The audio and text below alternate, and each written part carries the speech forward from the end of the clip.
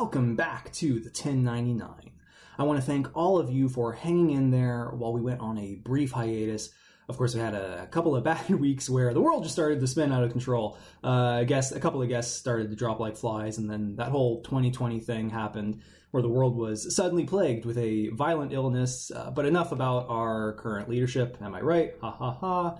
In any case, I want to thank you for taking some time out of your quarantine for the 1099. And as always, I am just glad you're still here with us. Things aren't always easy, but I am glad to give you folks something positive to focus on in the meantime. And I cannot imagine a more entertaining guest than the man I have on today, Mr. Brock Wilbur. You know him as the new editor-in-chief of the Kansas City-based outlet The Pitch, a producer for Crooked Media, which took me by surprise, a writer at Riot Games, which took me by even more surprise, and now a co-author of Boss Fight Books' latest tome, Postal, based on the infamous video game series of the same name. Jesus Christ, Brock, leave some clout for the rest of us. How you doing, buddy? I assure you that there's plenty of room left for clout for other people. Mine is very specific and minimal. Also, I know that you're wanting to have a positive episode, and you were like, I can't think of a better guest. And I was like, don't know about that. Our subject matter and our headspace today might be, you know what? We'll try not to go bleak. We'll collectively try not to black pill your audience. Wait, as long as we're not like red pill, blue pilling, whatever it's called, I'm glad to court anything else other than those certain types of pills. I'm fine with any pills except for, the regulars. Yeah. But man, don't sell yourself short. I actually took some time out to not just read the book, of course, but I also listened to a little bit of your stand-up. One of the stories about working as like a site scout for like the Ghost Hunters show, and I was like, holy crap! I've got to absolutely have Brock on the show to talk about this book. What a perfect opportunity! We followed each other on Twitter for a while, but it's one of those things where like, you're just an ethereal ghost to me. I'm now site scouting you because I don't know who Brock Wilbur is. But there's always a beautiful moment when somebody transcends the ethereal Twitter thing. And my favorite of all time is when like you meet the person like in real life or over a call, and you're like, oh, you fucking are exactly what you present. Like their tone of voice, your sense of humor. Like, it's one thing to have somebody that has like a wildly outrageous account, and then you meet them in person and like they speak in one word sentences and they don't make eye contact. Mm-hmm. And you're like, I hope I'm presenting what I am. That's the best I can hope for. There's the other side of that too, of like, especially as a host or whatever, you never want to put upon someone else like your own ideas about who they are, right? Sure. You want to allow someone to be who they are truly. But yeah, there is a special kind of moment where you're like, yes, this is exactly the person I thought they would be, or with positive surprises maybe lying in wait. And definitely have had my own fair share of moments where it's like, oh, hey, this is a don't meet your heroes kind of moment. But I don't think I'll be saying that about Mr. Brock Wilbur today. But before we dive into Postal the book, who is Brock Wilbur? A slightly more in-depth than that bullet point list I just ran down. I've been born and raised in a small town in Kansas. I went to college in Chicago, and then I spent more than 10 years in Los Angeles. Working in mostly TV and film, and at some point I was making indie movies, especially writing scripts for them. And the things that I was writing, I wouldn't see finished as a product and on the screen for somewhere between like 3 to 8 years. And there was something that happened when I was watching, like, if you keep doing work in a field, especially creative work, already you're probably the sort of person that gets done with something and you're like, this is fucking garbage. Like, I should throw it away, or I should redo it from scratch. And there is a certain hell in watching the writer that you used to be 8 years ago and what they produced and having your name on it and being like, well, wouldn't have written a word of that today. And that was when I got into stand-up comedy, because I was like, if I have an idea right now or a feeling, I can go out tonight and put it in front of people and see if it works or not. And if it doesn't, no one wastes 8 fucking years on it. Yeah. And that actually led me to doing a lot of cross-country touring, which I think made my writing a lot better, because it's very easy to sit in a Hollywood like meeting room and be like, this is what I think people think is funny, and then be somewhere in the middle of Iowa and realize no one thinks that's funny. I just you were way off on what all that is.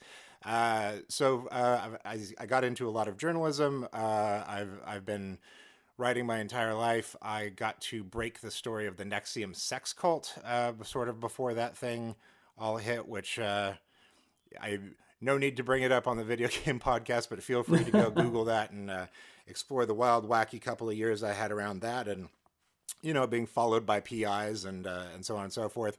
Anyway, my wife and I got married. We both have jobs that we can do from anywhere, so we were like, what if we left Los Angeles and moved to Kansas City? Because we also wanted to.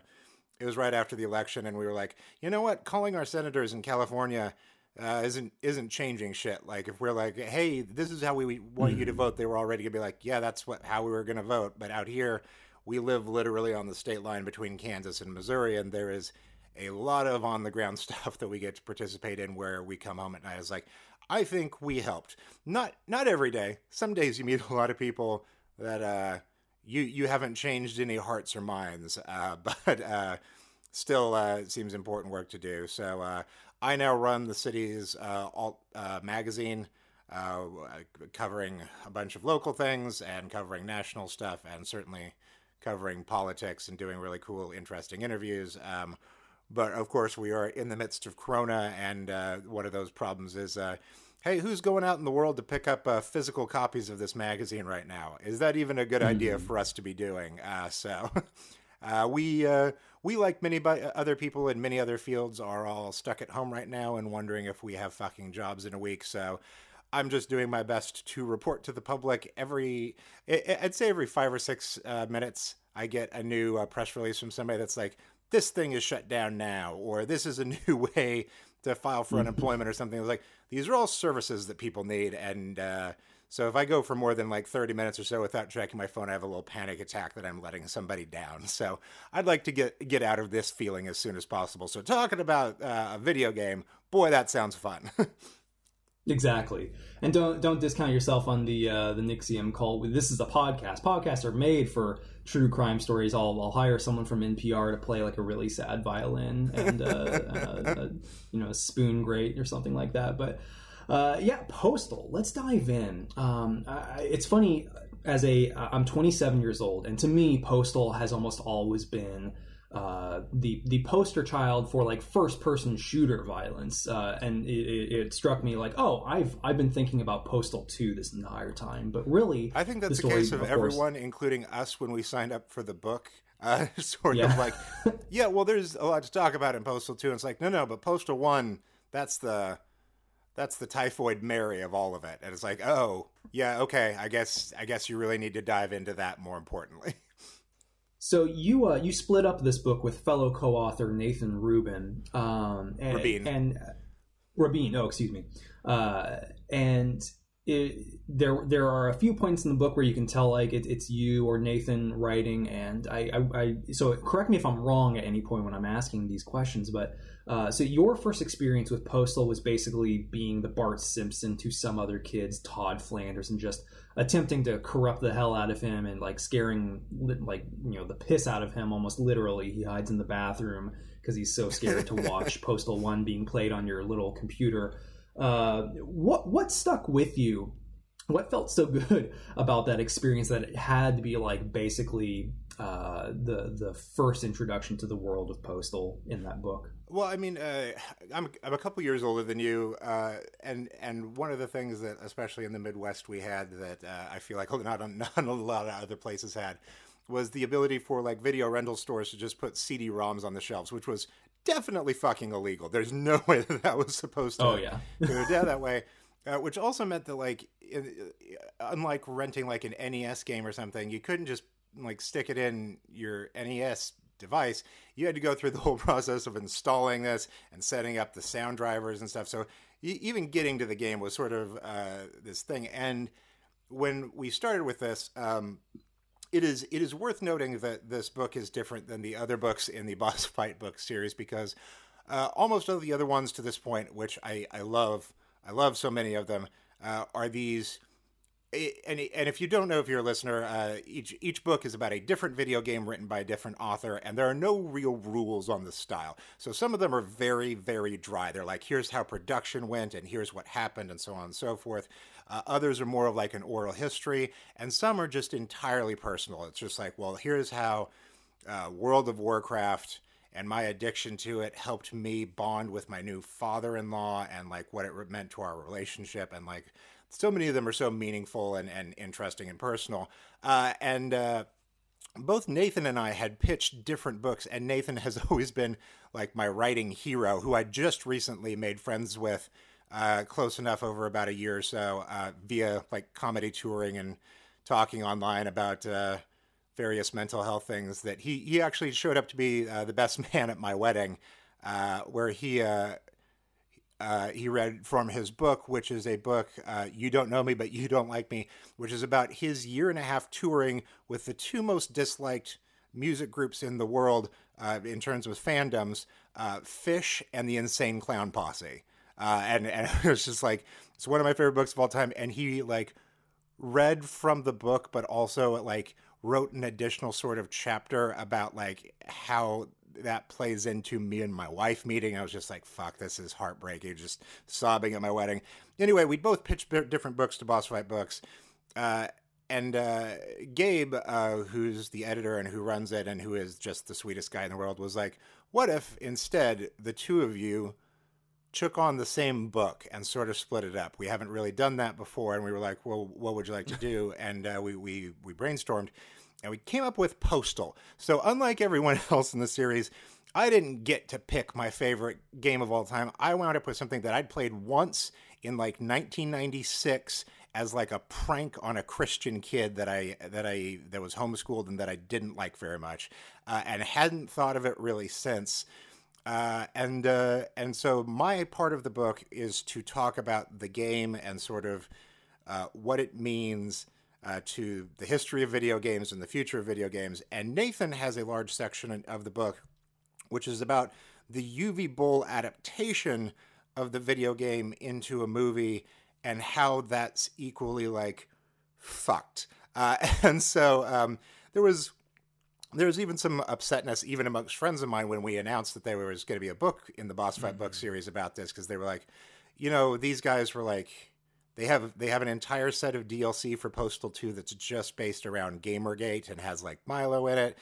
They are in general not great dudes, and they're like, why would you write about this? And we had to sort of come out and say like, well, art criticism means that sometimes you have to criticize bad art. You can't just always write about everything that you love, and there's probably more important things to take away from examining the darkness and also like the odd success of things that seem so bizarre and putting them within like a historical like structure. So yeah, and on top of it, I got to mention to friends that were concerned. I was like, do you think that anyone that reads this book is going to go out and buy another copy of Postal in the year of our Lord 2020? Like, it's just, that's not on the table, and that's not what I'm going to write here, which you've read the book. I hope that is what is accomplished. Yeah, no, I'm not exactly running to go and get some hot Postal 2 DLC. And God help me if I ever play something like Postal 3, I'm sure. But, you know, it's funny considering your background with like investigating the how is it pronounced? The Nixum cult? Nexium. The Nexium cult. It's funny to think that rather than one of these books where the author is exploring something that they are intimately familiar with or have truly grown up with, you're taking on more of a straightforward like investigator kind of journalist role where it's like, I don't know about this cult or this culture or this subculture.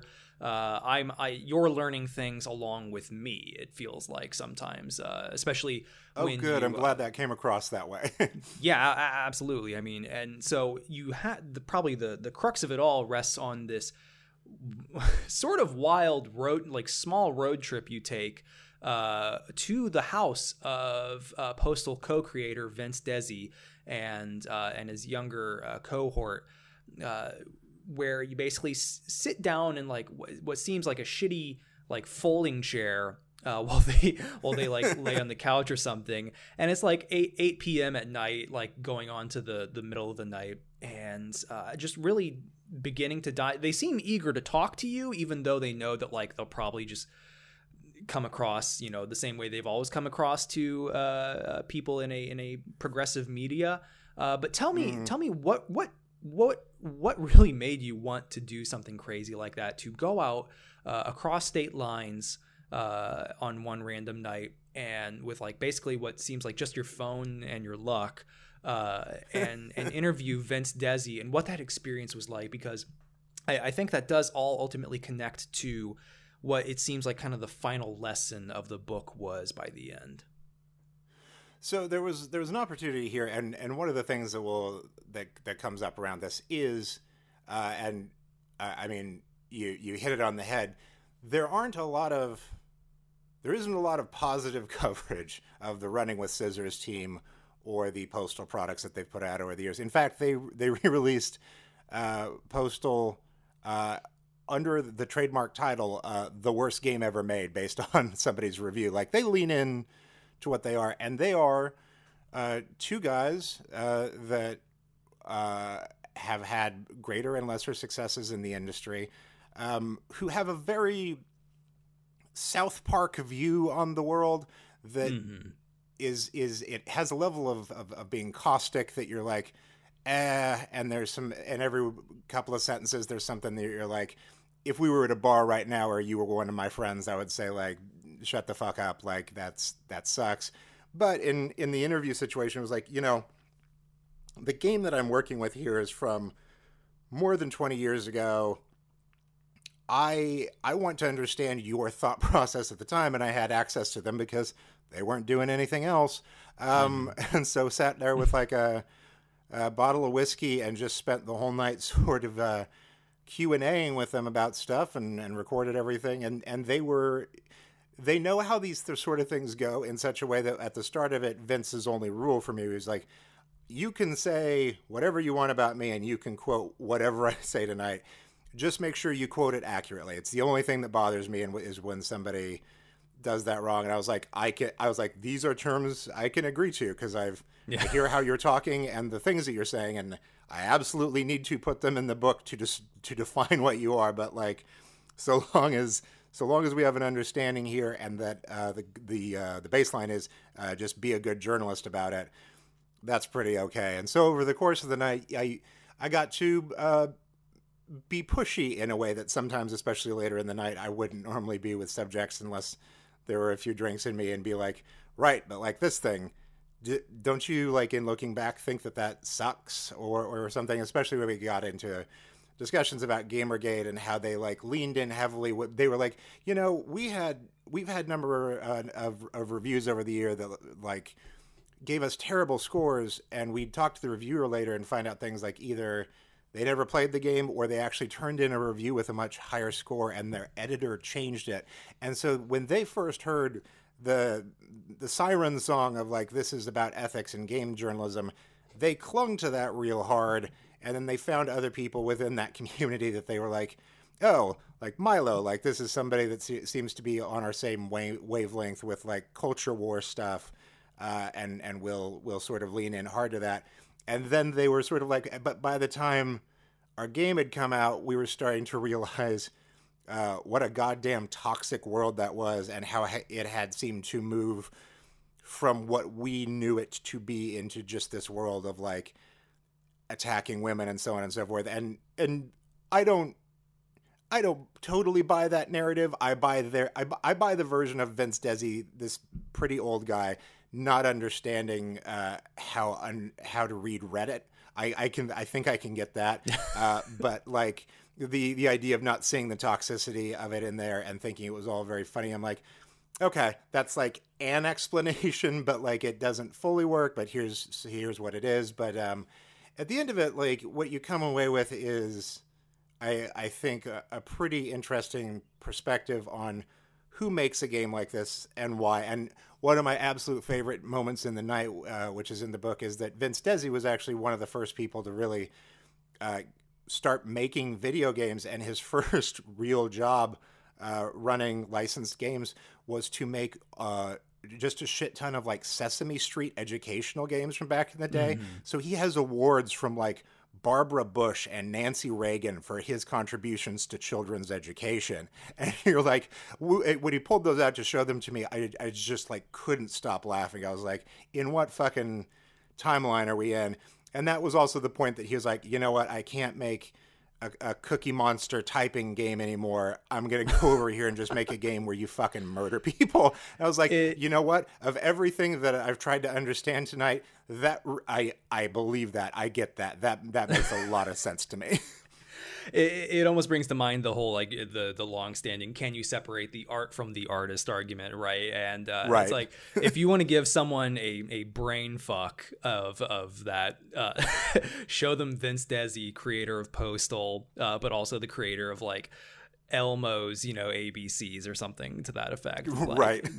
you will not be able to make any sense. So yeah, so Postal, the game itself, of course, I guess for our audience, I guess, would tend to skew a little young. So, the first game surprised me by, it almost looks like a Flash game of sorts you might play on like stickpeople.com or something these days, where, it's top down, you're, moving in simple directions, just shooting at other, human kind of sprites at the other end of the map. And it's like this one long corridor from like one side of the trailer park to like through a cave network and like through a city, and makes no like actual geographic sense. But yeah, you eventually wind up in like an army base, but then like also you get into stuff that definitely has this 90s sense of like racism, where like one of the levels is called the ghetto and things like that. Yeah. And you're just like, oh, okay. And I was curious to know, so the game itself, having come out in the 90s, is very much, even for how far it went compared to a lot of other things, it is still somewhat a product of its time. And in a sense, I think it's fair to say that the public pressure against Postal was what really helped clinch its popularity. It became like Doom or Wolfenstein or other, violent games before it, really became the cool poster child for like, this is the edgy thing your parents don't want you to talk about or play. Right. But now, 20 plus years later, it really seems like, even though Vince Desi and the other creator, whose name escapes me, I should have written it down, even though they're still holding to their guns as far as, we don't really give a shit what anyone else thinks. It seems like Age I appreciate that. Oh, did I make a pun? I didn't even catch it. Holding to their guns. Holding to their guns. It seems like Age has definitely mellowed them out in a way, even though like Desi especially is still prone to, like you say in the book, start most sentences with someone's ethnicity. What do you make of the way Age has really changed the people who created Postal? Well, I mean, there's a large age difference between them, and Vince is the creator of the original, and starting with 2, he brought in a guy that was actually one of his son's friends, who was taking like a computer class with him, and just really loved Postal 1, and now they work together in collaboration. There is something about Age that I think has done well and has also hurt them, and that is that, there's a lot about Vince that I think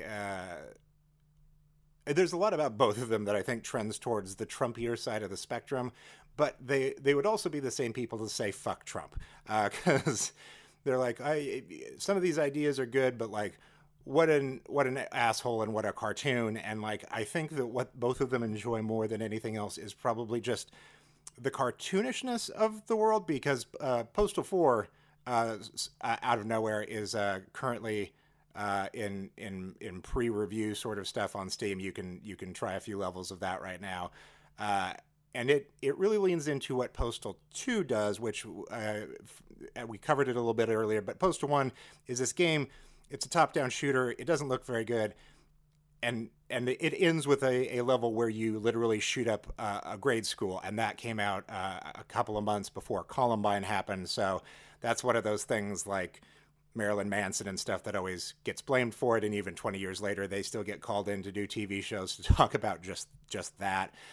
But Postal 2 has dialogue, and it has a story, and in Postal 2, most of what happens involves you as the main character just having to deal with the frustrations of daily life. Literally, the first mission of the game is you just going to the grocery store from your trailer park, and your only mission is to buy milk. And you can't get through the line or buy milk without just a giant shooting rampage breaking out amongst all the fucking awful people that are around. And that's sort of like every level of the game. The next day you're trying to return a library book, and like feminist protesters are trying to burn it down and shoot you with machine guns. And it is, I think that their perspective on the world is one very much that they see as everything around us as being so fucking stupid all of the time. I don't know if they see themselves as being smarter than that. In fact, I'm pretty sure that they probably don't. But first and foremost, out of everything, and I suppose it backtracks into the idea of going postal, as insofar as much as there's any sort of storyline there, is just that like we're all on the verge of breaking, with good reason, because everything seems terrible and everyone around you seems to get a little worse every day. And I think that is a sentiment that we can see not only in the real world, but in so much media just handled in a different way. Like it is word for word some of the things that are said by Joaquin Phoenix in the movie Joker, which made me sort of chuckle about, because I was like, yeah, this movie and Postal probably share a lot of ideas, I think. That, or you mentioned Standing Tall, which, looking back on it, has a lot of similar white middle-class suburban simmering rage kind of building beneath it that, you know, we look at it today kind of seems very interconnected to Trumpian politics. Falling down, and the falling down. Why am I thinking? Yeah, the idea that you're not going to get your breakfast sandwich at McDonald's because it's 2 minutes past when they stop serving it, and so you pull out a shotgun. Like it is very that, and so it was also the right time for us to tackle. Like Nathan and I have tried to fight our histories and our choices and develop as human beings as best we can in the last decade, and to write about toxic masculinity and what it does, especially to men that don't see a path forward or men that have this perspective on the world. It felt important to be like, we can talk about it within the perspective of this movie and this game in such a way that you can be like, even I think the most like brain poisoned asshole can probably look at this and be like, well, that seems worse, and I don't want to be that, at least. Like, we can do this incrementally, I think. And I think there's this really poignant part of the book that tries to elaborate on the kind of chicken and egg scenario that you're illustrating already here. You know, what truly beget what. You nailed on the head by illustrating that even something trashy like Postal, does reflect back on us and our culture in a really meaningful way. Even if we don't necessarily like what we see. And so it gave me a reason to think back on, of course, all the 90s violent video game rhetoric and everything we've seen in the 20 years, you know, since the 90s. What did it feel like for you personally, like writing those kinds of passages and starting to kind of, it seems, come to your own conclusion that we may not really know what beget what when it comes to, you know, did Postal cause people to, you know, endorse violence, or did just the violent culture that we already live in every day here in America, is that truly what inspired Postal? So I've spent a lot of my career working with this question on and off, and I've interviewed, one of my favorite interviews of all time was with an Australian ethicist who wrote a big paper on how, okay, we think that studies show that violent video games don't cause violence, But with that in mind, the U.S. government keeps spending exponentially more money every single year on creating games that not only recruit people, but are internal games that teach people how to do these military operations.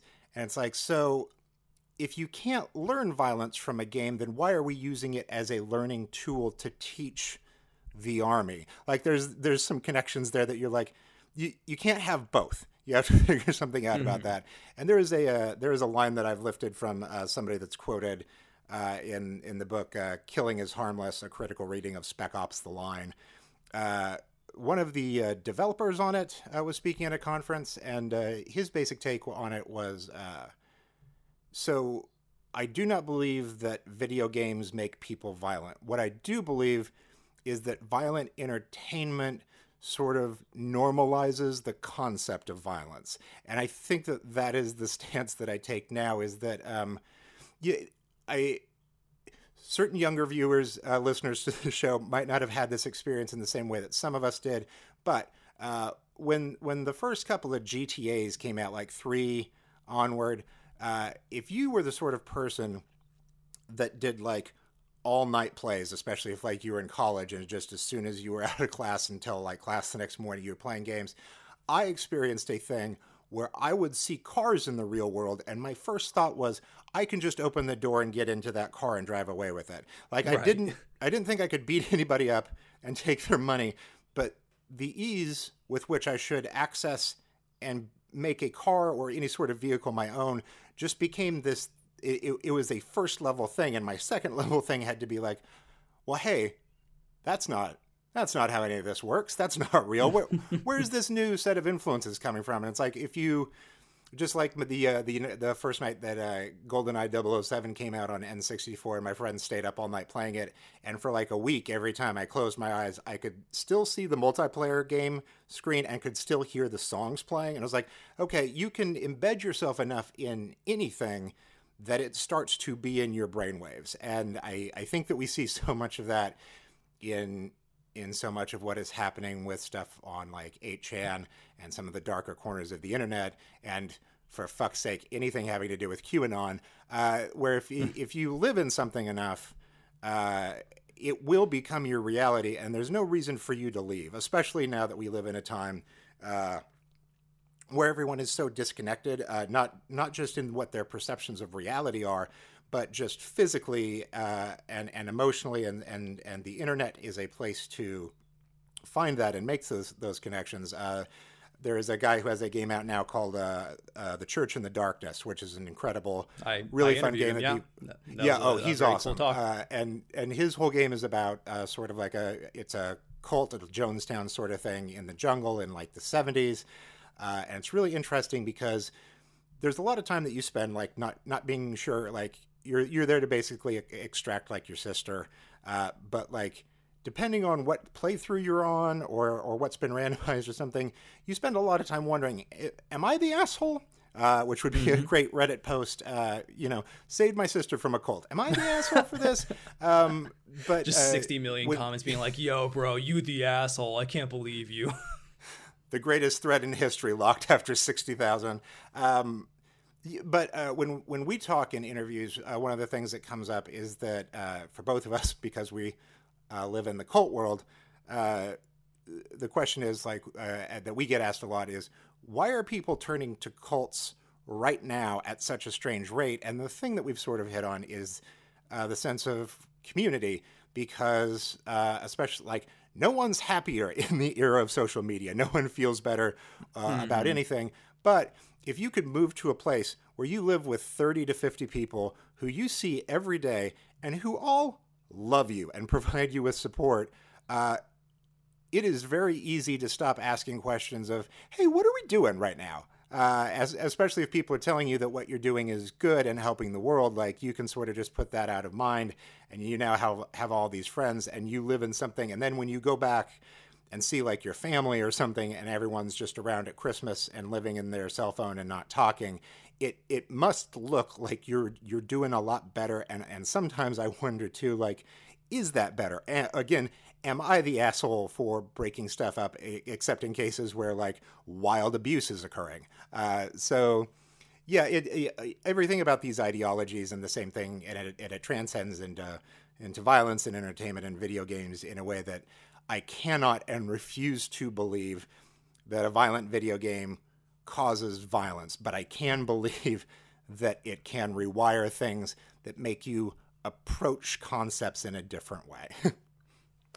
Do you think that that since Postal 1 came out in the 90s, that because the internet was still very much in its infancy, and then now as we've had Postal 2 and 3 in the mid 2000s, do you think that like a game like Postal 1 could really come out today and make any sort of real impact, or do you think it would kind of fall by the wayside? Because we did have Hatred maybe a couple of years ago, which was, for those who don't know, a similar think a 2015-ish top-down Postal 1 style game where you are a trench coat dude just running around town shooting every civilian, every cop, and really the developers there too really seem to relish in the hey, we love the attention we're getting because we're being edgy. So yeah, do you think that how would the internet kind of change things if Postal were made today?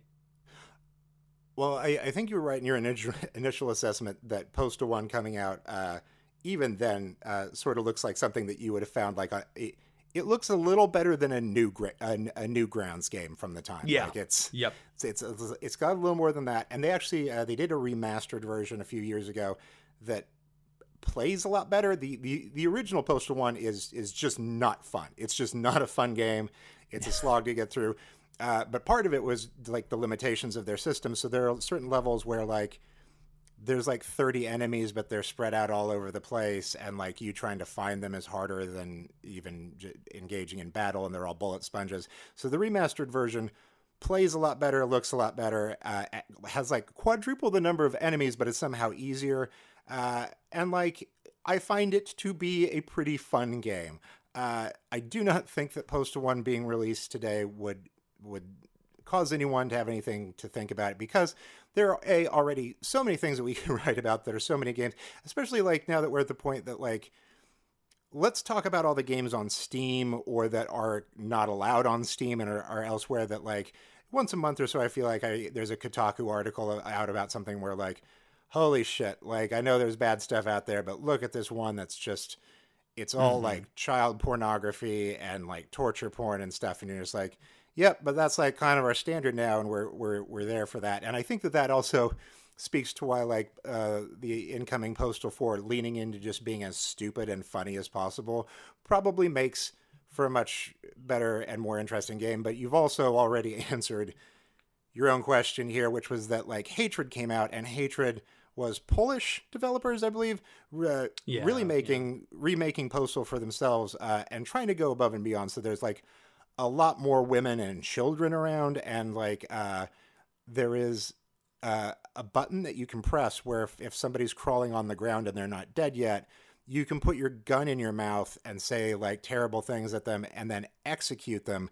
And pulling off those sort of terrible executions on already bleeding out women is actually what restores your health bar.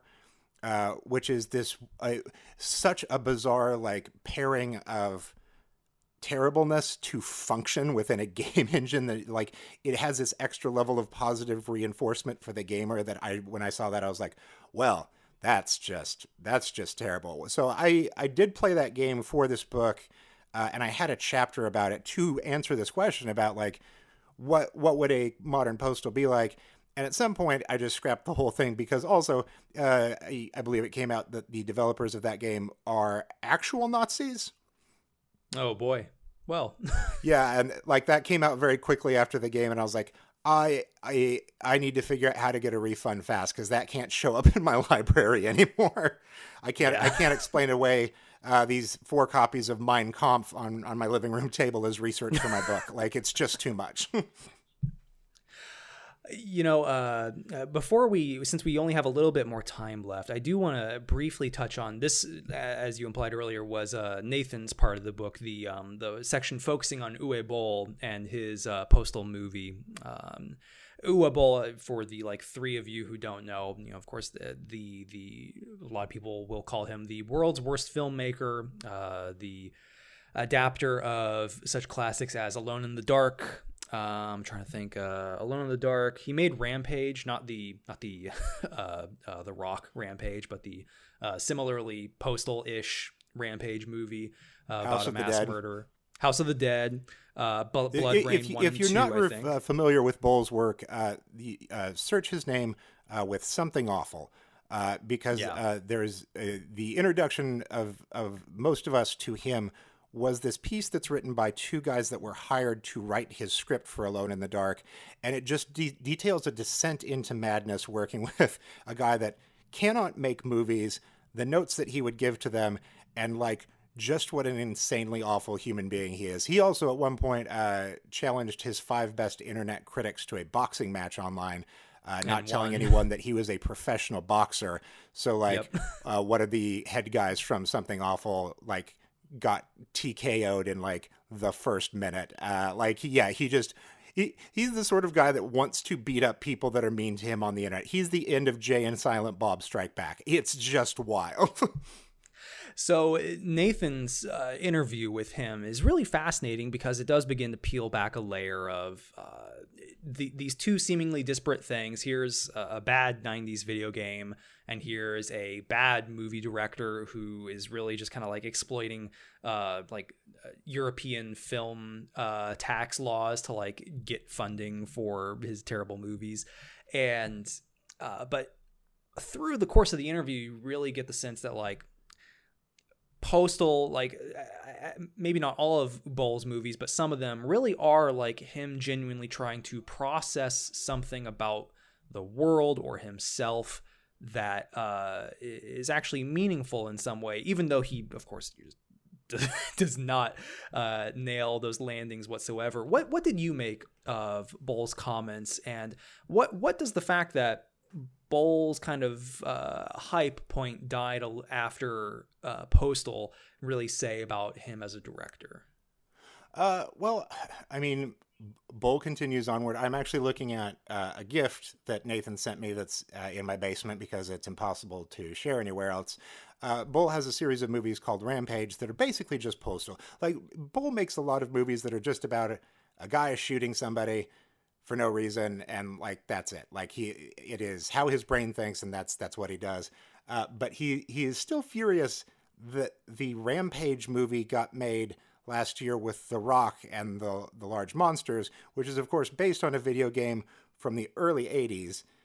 But he still thinks it's copyright infringement. So he sent us a box of toys from the movie that you'd find at Walmart. It's one of the figures with a gun and he's fighting one of the monsters. And with a black Sharpie, he's crossed out almost everything on the box and written in things like, sorry in advance, fucking retarded bullshit, watch my Rampage movie, pay me you phony fucks, and has scrawled out the eyes like a serial killer would on all of the creatures and stuff. And it's not just the front of the box, it's the tops and the sides and the back. And it is something that you're and Boll also is on Twitter where he constantly says nice things about my cats, which is such a confusing back and forth where I'm that we've got this coming out and I believe you to be a legitimately dangerous human being, but also you love my cats. So I don't know where that falls on the spectrum. Boll and the folks from Running with Scissors, I think the thing that we don't even really cross over on in the book, but I think that is shared, is that they are truly blue-collar workers in a creative field that are trying to do a job that should be a job for creative people. And so they lack what should be there, but what they retain is this sort of workmanship. So the guys at Running with Scissors can keep making video games. I fully believe that they depend on other people to help come up with the jokes, but also like they're very funny in the way that they are for the audience that they are working for. UV Boll has no sense of humor, no idea how to shoot a scene, no idea of how to make a horror film work any different than anything else, or even why he's making them. But he keeps making them and he keeps making money. And there is some comparison between the two there that like you don't often see this, and you don't often see those people that are that kind of person elevated into some sort of cultural or cult touchstone status. Because normally like the guys from Asylum that just keep making movies, unless it's one of the movies that's like Velocipaster or Sharknado or something that everyone's like, that's actually really funny, I'm do this. There's 100 other movies they make every year that like, yeah, it goes to the Sci-Fi Channel, everyone gets a paycheck, no one gives a shit. And these guys sort of fall into that category, but just struck at the right time or hit the right nerve to make a career out of it. And it is fascinating to see what they do with it over a period of decades and whether or not it changes any part of them. I think, last point, I think the Postal itself and like Boll's frustrations, Boll seems like the kind of guy, like a lot of creatives I know and myself even in a sense, he hates that he has to work within the system that is Hollywood.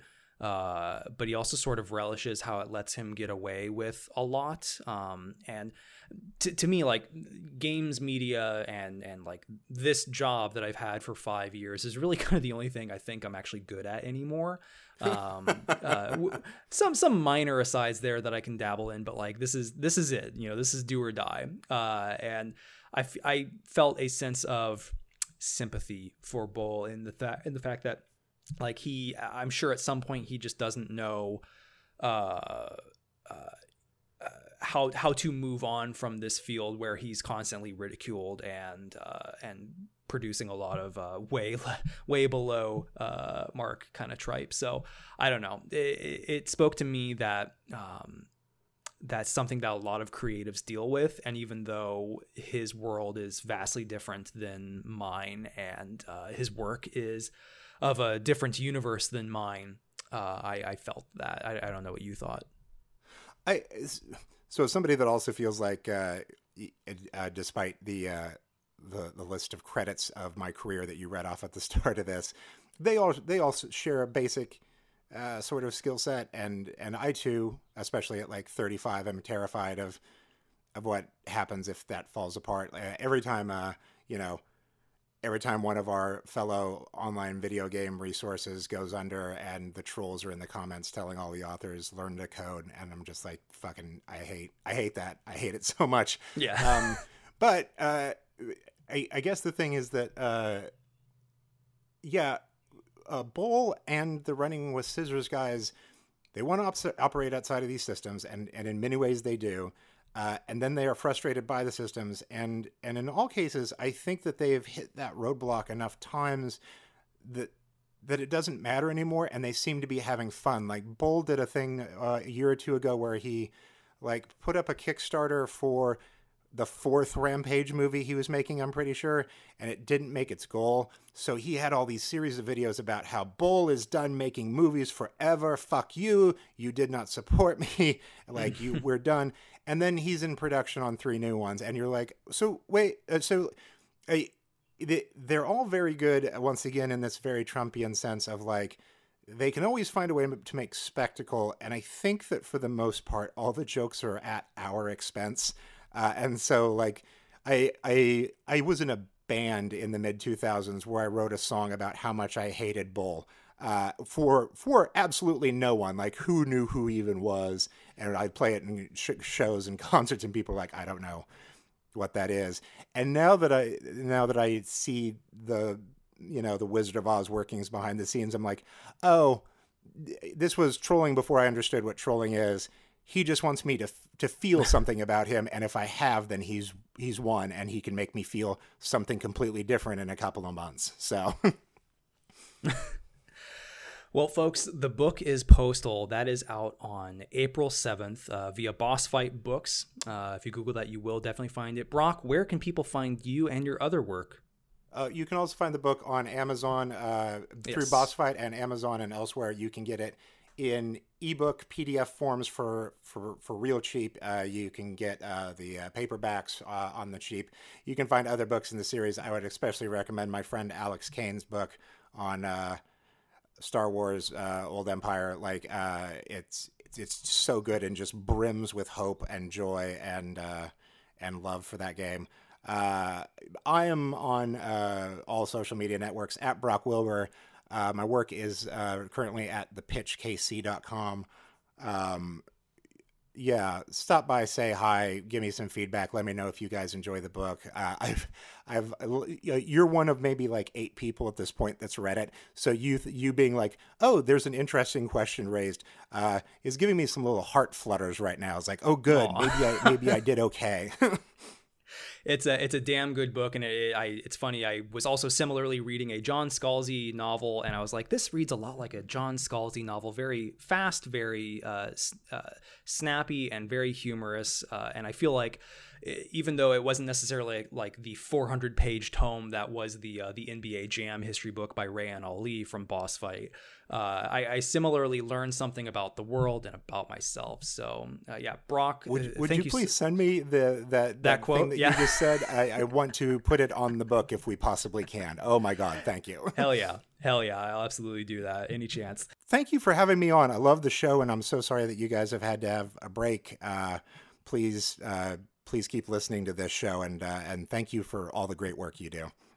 Thank you, man. And yeah, folks, you can find a new episode of the 1099 every week here. Hopefully every week here on SoundCloud, Spotify, iTunes, and all the other usual places you get your podcasts. We got a couple of cool guests coming up. Chris Wrights, who is one of the founders of Ludo Narracon, and Michael Chu, the now former lead writer on Overwatch, to talk about his 20 years at Blizzard. So, folks, we will see you next time.